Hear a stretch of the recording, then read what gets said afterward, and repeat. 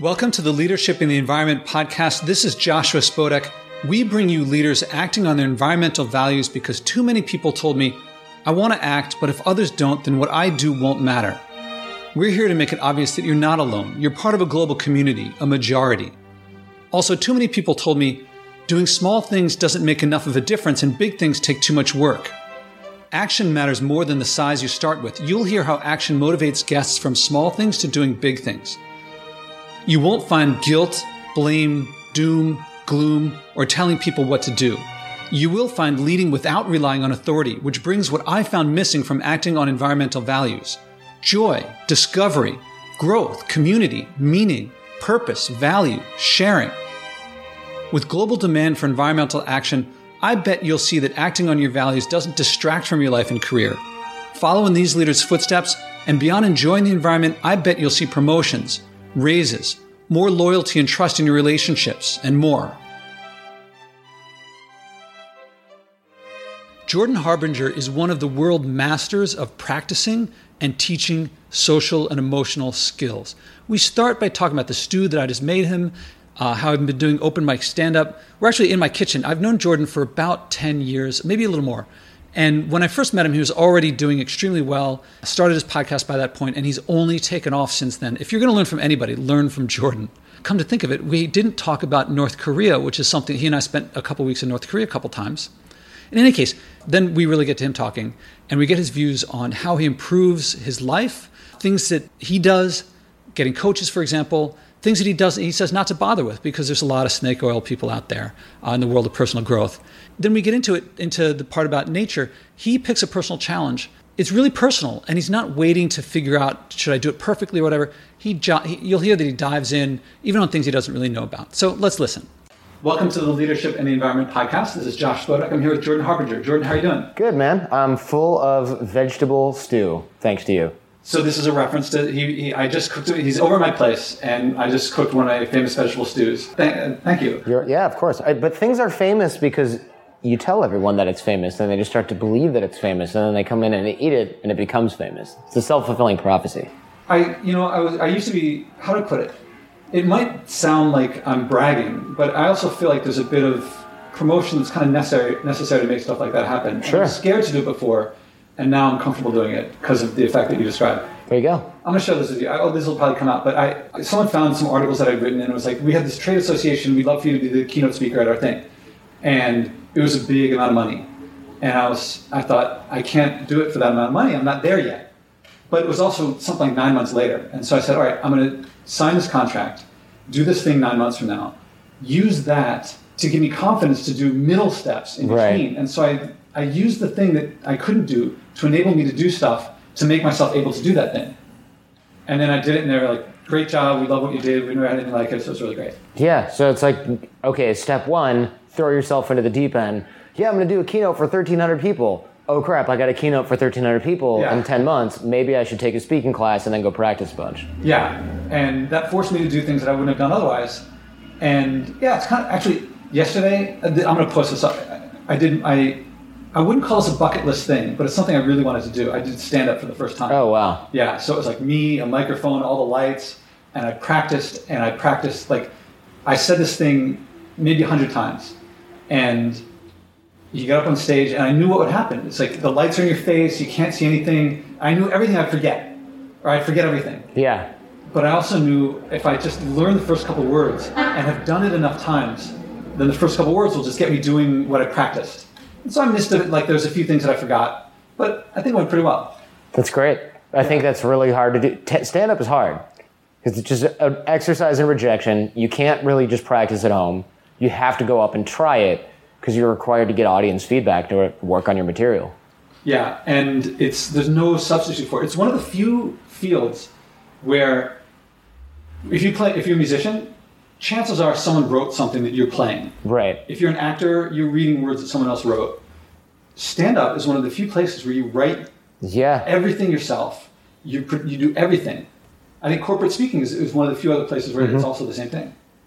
Yeah, except in corporate speaking, they'll go, yeah, that was good. Don't hire that guy next year. All right, have a good trip. Yeah, but stand-up, they'll either boo you if it's a tough crowd, or they will ignore you and you will not get back up on the stage. And this actually gets to what I wanted to talk to you most about, which is that you teach and you coach people in social and emotional skills and things like that. Mm-hmm. I use the term leadership. Do you use the term leadership or? Not really. I mean, I usually say emotional intelligence or soft skills, although now soft skills is like one of those meaningless, soupy words that doesn't mean anything, mm-hmm. are starting to slowly become that type of word, which is a bummer because there's no other term that I know of that is replacing it. It's really missing. There's a word missing in English to describe this stuff, like social dynamics and things like that. And to me, you heard me play the recording that I did of you and your now wife, then fiance, speaking on authenticity. Yeah, speaking on genuineness and authenticity. I was trying to think of the name of the show. The guy. No, the. It was something about proposals or the marriage, some sort of marriage. It was a long time ago. So we'll edit the part out. Yeah. So you were on this podcast, and she was talking. Your now wife was talking about meeting you, and she knew that you taught this stuff. Mm-hmm. And the guy doing the interview asked, maybe he was just going to use technique on you, as if that implied it was going to be not you. Right. And I think people who don't get it think that, like, reading a script or doing what other people say, practicing rehearsal makes you not genuine and not authentic. And I think I found it to be the opposite. I'm really interested in your views on this because you've been doing it for a long time.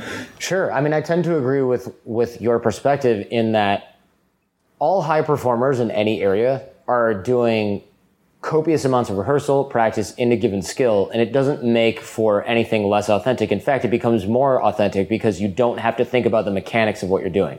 So people who speak really well, or you'll look at a TED Talk with a really good speaker. Not all of them are good speakers, but a lot of them are. You'll look at a TED Talk and people go, well, look at those people, their movements and everything. This isn't all rehearsed. Yes, it is. It's rehearsed so much that it looks natural. And maybe there's like a 10% ad-lib factor in with the way that they're moving. Maybe they don't go, and then I step over here and I look that way and I point my left hand out to the audience. Then I step over to the right and do the same thing on the right.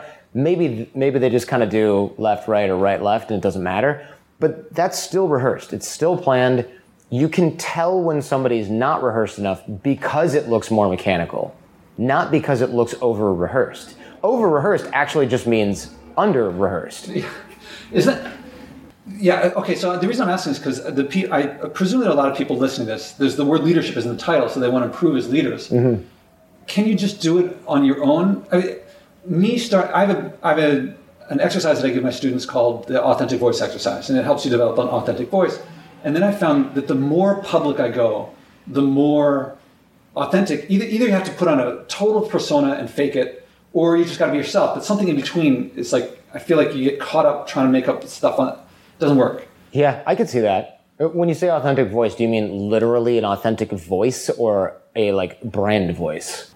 To sound on the outside more like you sound on the inside. Sure. Yeah. And it's an interesting question. I haven't tried to explain it, but I can tell you that the effect on the students is afterwards. They're like, I started saying stuff that I never thought to say before, and then people started saying back to me stuff that I'd never heard from them before, even when it was people I've known for a long time, and they really like it. And I point out to them, oh, well, that's leadership. You by being authentic, you by not being so guarded, enable them to feel not so guarded, and they can lower their protections as well. I totally agree with that. And what we would, at my company, Advanced Human Dynamics, which is probably in some ways similar to what you're doing, what we call that is authentic vulnerability. And you find, especially in places like LA, where there's all these like new agey things going on, you find a lot of what we call like strategic vulnerability. So without throwing anyone under the bus, because he's a well-known author, he has these dinners that are like networking dinners or whatever. Mm-hmm. And you'll go to this thing, and it's supposed to be all these great people, and then the host will say something like, everyone say what the worst thing you're dealing with right now, or like the thing you're most afraid of right now. And the problem is, his answer is this BS rehearsed thing that he's used like 80 times that's like making him sound better. You can just tell it's an affectation to the max. It's, I've sold millions of copies of my book. Is this my peak? What more do I have to offer to the world? That's what keeps me up at night. And it's like, no, it doesn't. You're saying that for a reason. And then everybody goes in line and goes, oh yeah, this thing's happening in my life, and da-da-da. And then I remember when I was at this dinner, I go, this is actually just super uncomfortable for me. I don't really want to share anything right now. And at the end, I thought I was going to get lambasted, right? At the end of the meal, everyone's like, dude, I didn't know that was an option. I totally would have done that. Now I'm talking about my mom's cancer, super awkward, uncomfortable, downer. And another person's like, I just made mine up because I don't have anything to share. And I was like, yeah. So we all just built a wall in this dinner where we could have just been normal people. And it would have worked a million times better. So the strategic vulnerability is when I go, I'm going to tell Josh about this thing I'm struggling with to get him to open up about this thing he's struggling with. It doesn't really work because one of us or both of us just puts up a wall or a facade, and then we have to like lean into that because we said it and now we're committed to it. Whereas authentic vulnerability could be like, I hate sharing stuff like this. I always feel like I just have nothing good or interesting to say and I'm just going to bore everyone. That's true and better, but you can't go, all right, tell me this thing that you're afraid of right now to get everyone else's floodgates to open up. It'll work for a second, but then everyone just kind of recoils. And if you do strike gold and get someone to open up about something that's really vulnerable for them, and then they regret it because it's just this strategic structure, they often will reel back in. It's like this buyer's remorse where they're like, oh crap, I really didn't want to share that with the group. Now I feel awkward and I want to go home. Something I wanted to ask you is to learn this stuff. The reason I mentioned going into having bigger audiences forced more authenticity is, I think you answered this actually, can you do it? Do you need like a big platform? Do you need a teacher, or can you practice on your own and develop it on your own? Let's see. I suppose you could practice anything on your own, but I always get coaches for everything because, well, first of all, I love when people go, oh, I listened to the Jordan Harbinger show and it's great. You're so talented. And I'm like, no, that's not true at all. I've probably zero or even less than a normal person's level of natural talent when it comes to speaking in front of groups, into microphones, interviews. Definitely nothing special. What the difference is, I have a voice coach, I have a broadcasting coach, I have a production coach, I have an interview coach, and I have hired these people for years from news outlets and journalism schools and acting schools to teach me these little subsets and give me feedback on everything. And then my producer gives me feedback, and my wife gives me feedback, and my team gives me feedback. My freaking mom will listen to the show and give me feedback. And then I spent years discarding things that I think are not valid feedback or not constructive, and then take the rest and try to develop internal processes to practice these things. That's why stuff sounds good, because you don't see the scaffolding that's been around it for a decade and change. Okay, so now listeners are going to want to know, and when I say listeners, I mean me. Yeah, and your mom. Isn't this like hard to find them? Isn't it expensive? Yes, Isn't it and yes. Time-consuming? Yeah, but it's also the most important thing you can do. So people go, man, you do 3 shows a week? Well, I only do 1. Well, okay. I want to do 3 shows a week because I want to produce that much content. Well, couldn't you just do less work and do 1 and have the same amount of listeners? Well, maybe. I don't know. That's not the point, though. It's like, I want to deliver more value. Yeah, it's expensive. It's really expensive. So what's more important to you?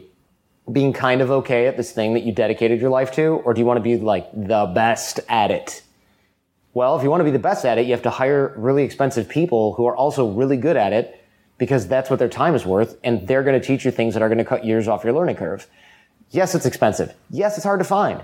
I had to track down this Columbia journalism professor who is a CNN anchor and pay him just obscene amounts of money so that he would just even pay attention to what I was offering or what I wanted to get from him, and then schedule the appointment, and he's busy because he's traveling and he's doing coverage, and it's like the last priority that this guy has. But finally, I convinced him that I was serious and hired him as a coach, and getting a vocal coach and doing that every week for a really long time. And then getting all these production coaches and hiring consultants. Yeah, it's expensive. They're hard to find, but I don't know. There's some saying like that nothing easy is ever worth doing, or nothing worth doing is ever easy. Yeah, that's probably more like it. Nothing worth doing is ever easy. So yeah, it's tough, but it's kind of like going, oh man, being fit is so hard. You have to go to the gym, you have to eat right, you have to buy high quality food. Well, yeah, that's what you have to do. Actually, now we've been talking leadership stuff. Maybe this is a big shift, but I want to talk about environment. Right? Sure. Leadership and environment. When you think environment, what does it mean to you? Is it something that you're big about? I think that it makes sense to focus on our natural environment just as well, because obviously we've evolved to survive and live and thrive in that type of environment. And so when you try to change that too much, to tweak it, you're really not doing yourself any favors. And so when you look at things like pollution, I came out of the subway today to come here, and I say a-hole, but really just some normal person had just left their car idling for probably like half an hour because they were loading it. And I thought, and I inhaled this cloud of gross gas fumes that was already seeping down into the subway. And I just thought, how different would this whole city be if all the cars were electric? You'd have a power plant somewhere up in northern the Bronx or Queens or something like that that's from 1950, and it's generating the electricity, and there'd be charging stations and stuff like that. But imagine how different everything would be. Or we were just talking about a highway, and I don't know if you're going to edit out that part, but if you will, imagine if you just didn't need that because people rode the freaking train, walked and biked everywhere. You could fit so many more bikes on these roads if you didn't have taxi drivers driving 90 miles an hour to try to get from Wall Street to Midtown for a meeting. Mm-hmm. Yeah, now they're all Uber drivers. Yeah. But it would be completely different. And so that stuff is important because when I go to other countries where they've actually accomplished things like that, or they have bike area or pedestrian only areas, it's just a lot nicer. People are healthier, they're happier. And that kind of quality of life difference is huge, should be hugely important to pretty much everyone. Are you enjoying meeting this guest? Are you thinking about what you care about? I recommend making it active. Think about what you could do, not just analyze and plan, not do what others tell you to, but to live by your values. You'll enjoy your results, people will follow you more than you think, and you'll impact more than you expect. Go to joshuaspodek.com/podcast for examples of what others have done. The reason for this podcast is for me having realized that I liked when I've made those changes. Like, it makes my life better. Mm-hmm. Even in a world where there's still, the taxi's going really fast, I still prefer walking places and so forth. And so what I ask people, if you're up for this, and this is voluntary if you're up for it, is to find something to live by the values that you're talking about. But here's some things that I put. I give people certain constraints and certain loosenings. Okay. So that one is that you don't have to solve all the world's problems all by yourself overnight. That's good. But it has to be something that you're not already doing, and something that it can't be you telling other people what to do. Okay. Yeah. You changing something yourself, and there has to be some measurable difference. So it can't be I raise my awareness or I raise my knowledge. So it has to be some behavioral change that makes that other people could measure something. And it can be as small or big as you want. It can be long or short. Yeah, I'm trying to think of because we're I live in California and Silicon Valley, and it's like a competition to who can be like low carbon footprint or whatever. Mm-hmm. And I'll have to think about what I can do. But I agree with your core point, which is when you try things, you like the changes. So for example, I got an electric car and I thought, oh, well, all right, this is a big change, but not that big of a change. But then it was like, well, wait, this car's more expensive. Maybe I'll just share a car with my wife. Oh my God, how am I going to share a car? What if we need to go somewhere at the same time? We're going to have to use Uber all the time. It's going to end up being more expensive. I can count on one hand the number of Ubers I've had to take because my wife was taking the car somewhere. Mm-hmm. In the history of us sharing a car, which has been, I think, 4 or 5 years now, mm-hmm. I've had to use an Uber like twice or 3 times because she had the car and I needed to get somewhere in a car. So compared to having 2 cars, 0% the cost. Right. Yeah. So in having 2 cars, I will never have 2 cars again. There's no reason to ever have another car. I don't understand why there's nothing that would compel me to buy another car unless I had teenagers in the house that were driving and they were all over the place all the time. Maybe they would get a car, but there would be a parent's car and there would be a kid car. I'm not going to get a car for myself. I cannot even imagine a situation in which I would need a car and my wife would need her own car. To me, it's not what you do. It's do you do something? Yeah. Because if you do something, then it leads to, like you discovered, turns out I don't need the car. It's very rare, like a few times in years. Right. And that lets you take the next step and the next step and the next step. Anyway, so let's get back to anything coming to mind? Because you're also putting out these mindless habits. So there's probably mindless things that you might not be... There's so many. I'm sure that there are. Mindful that's mindless. I'm trying to think of what I do in the morning. You know what? I take too long of showers. I should try to limit the amount of time. I should time how long I'm in the shower and keep it reasonable. But what's a reasonable amount of time? I have no concept of how long I'm in there. I guarantee you it's 2 to 3 times... Probably twice as long as I need to be in there most days. Because if I'm not shaving, which I also don't necessarily need to do in the shower, I bet you I'm in there just like, oh, the water feels really good on my back and thinking about something. So it's completely worthless. Now, showers are pretty tough. It's a very pleasurable experience. It's really nice. I tell myself all the time, yes, this is a long shower, but I recycle. I do like the moral licensing thing where I'm like, but I share a car with my wife. I turn the faucet off when I brush my teeth. But you're just wasting gallons of water, hot water, no less. I want to make sure if you're doing it because you think it might help other people but not yourself, that's probably not going to work very well. But I hear you saying it's more than you think you should. Oh, yeah, it's definitely more than I should. It's just sort of a guilty pleasure. So now when someone comes up with something, I say, can you make it a SMART goal? Yeah, so what I'm going to have to do is measure my current shower and go, okay, this is 11 minutes. Oh, I bet it's longer. Really? And it might even be longer. Actually, I have no concept. It's mindless. I'm mindlessly consuming water or wasting water. I'm not consuming. I'm not drinking when it comes out of the shower. And then going, okay, why don't I just cut this in half? And then I'm going to have to figure out, well, in order to do that, well, maybe I have to turn off the shower while I shampoo my hair instead of just letting it run. So maybe I only time when the water's running. So I can sit in the shower as long as I need to, but I just can only have the water running for a certain amount of time. Or maybe I don't even need that. Maybe I can just actually just focus and get it done while the water's running and turn it off and figure out what I need to do. Or like maybe when I'm shaving, I do what they did back in the day, which is wipe the razor off in a glass, which is just as easy. A lot of people think you have to have all the answers, but you're saying, I'll figure it out. Yeah, I'll just figure it out. And that will be a joy. That will be something of like, that's where the mindfulness comes from. You don't get mindful from following other people's instructions. You might. Yeah, I'll be interested to see how long my current showers are. And I think cutting it in half might even be easy. But I'll play it by ear. And then if it's really easy to cut it in half, like if it's just too simple, then I'll try to cut it into a third. It might be hard. Maybe you can only go down to 10%. Yeah, it might be really hard. It's really hard to say because I have completely no idea at all how much water I'm using or even how much time I'm in there. I do remember that when I'm supposedly in a hurry, I still find it hard to get in and out of the shower in 10 minutes, but it's not because I'm doing everything really fast. It's because I'm just so used to going, I can be late for this. This feels really good. Yeah, you can change your values pretty quickly. So, do you want to hear about my showers? We have a choice, North Korea or showers. Oh, North Korea. I remember that we were in a hotel that the power went out and left the heater into that pool. I don't know. We had like this boiling. I don't know. There's a lot of stuff in North Korea. North Korea is a weird place. What can I say? They didn't have hot water, so they gave us this heating element. Oh, yeah. Imagine putting a curling iron into a bucket of water and then plugging it in, and that was how we made hot water. That's how hot water works. And it was like, it just seemed ridiculously unsafe. Yeah.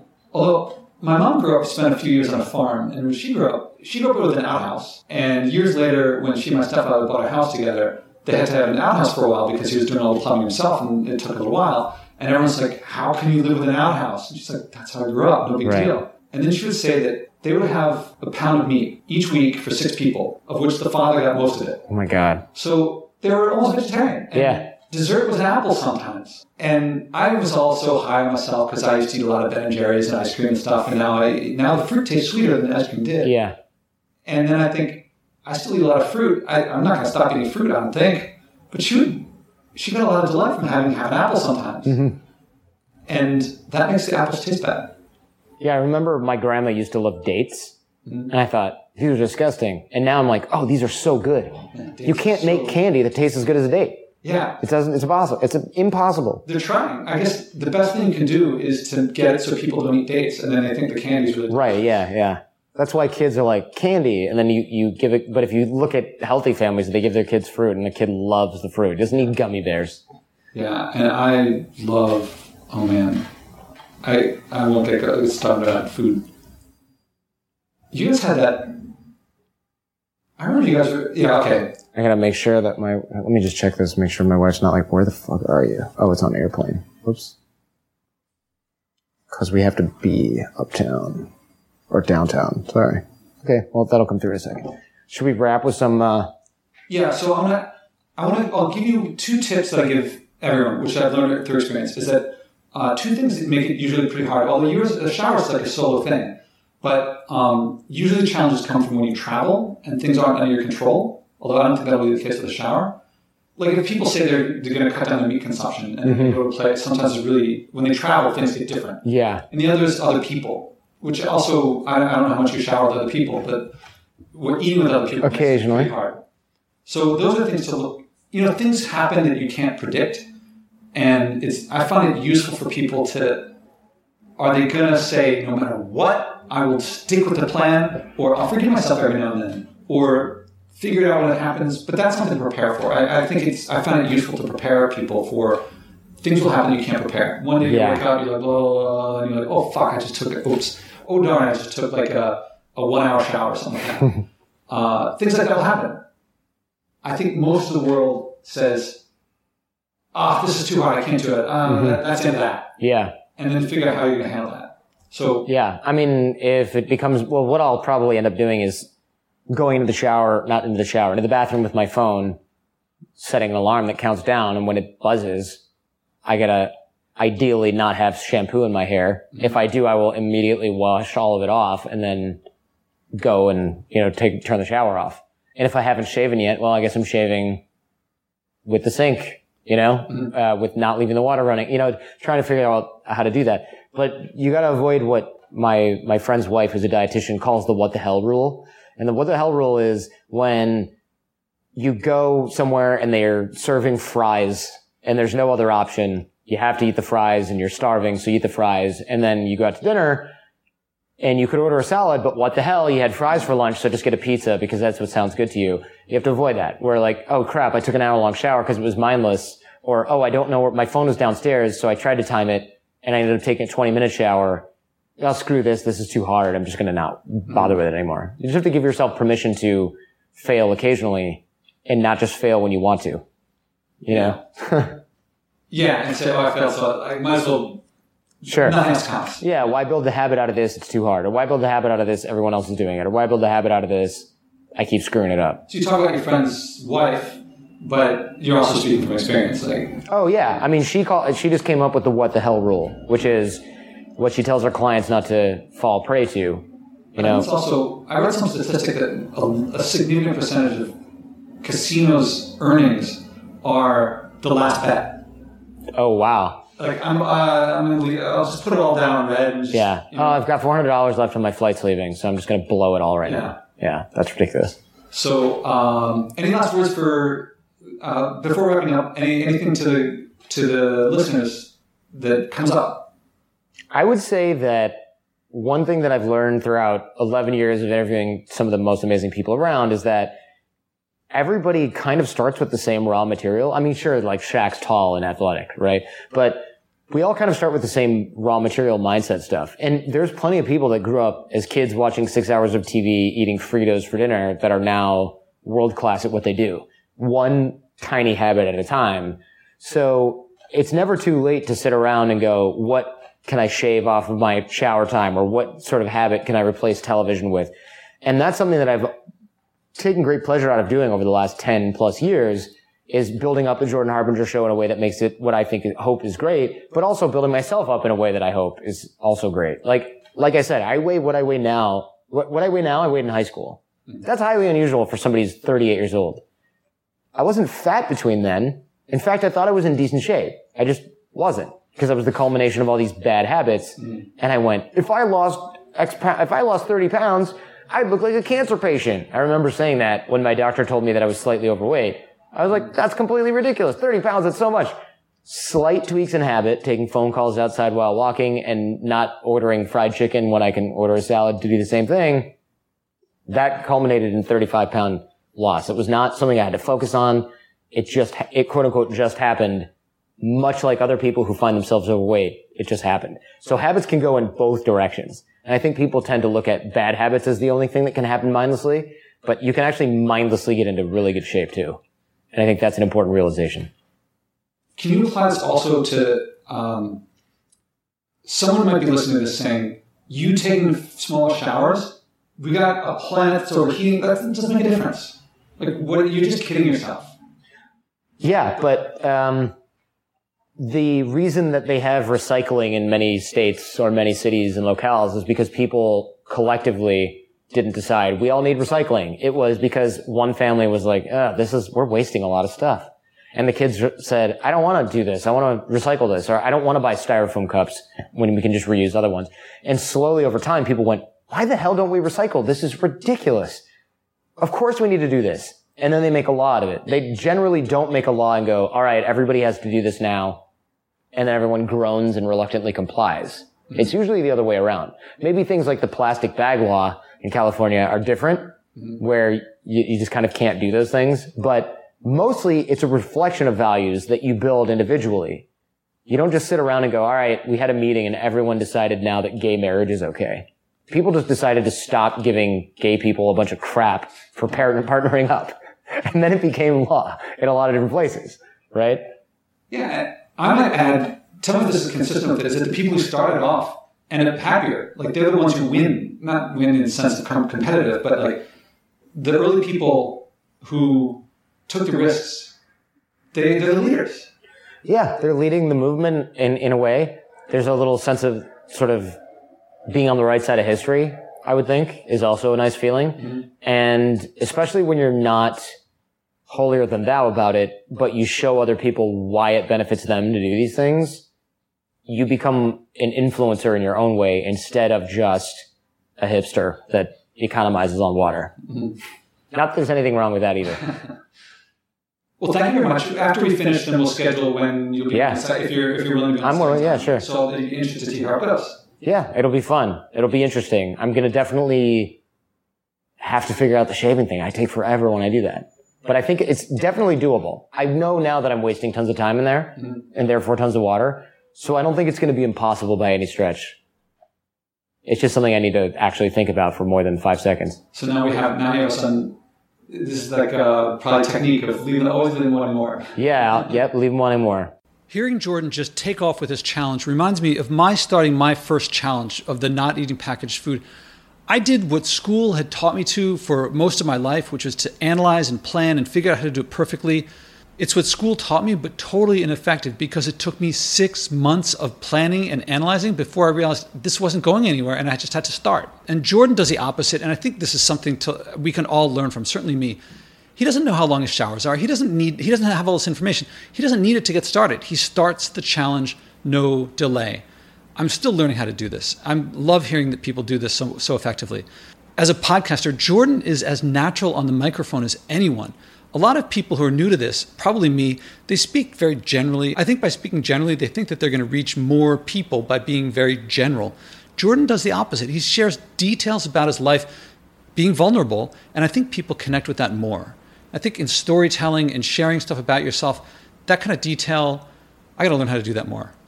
I think of Jordan all the time when I'm preparing for a podcast interview, because sometimes I'm interviewing an author. I got to read the book cover to cover because that's what Jordan does. And I think that's just one of the details that gets him the depth, the friendliness, the openness in the conversations that he has with his guests. That kind of integrity, I think that's fundamental for leadership. I think it's fundamental for a great life. So I'm looking forward to hearing how that translates into a challenge. Does hearing leaders acting on their values make you think of yours? Nothing will make you feel better than acting on them. Value means better. Acting on your values means improving your life. Committing publicly helps many people and builds community too. If you want, click on Commit to a Personal Challenge to share what you do with this community. You'll be a leader among leaders. We're more than a podcast. We're a movement to share how acting on environmental values means fun, joy, growth, and so on, not sacrifice or deprivation. If you want to join or help, contact me at josh@spodek.net or at joshuaspodek.com/podcast. You'll grow as a leader, you'll enjoy yourself, and the world and your communities will thank you for it.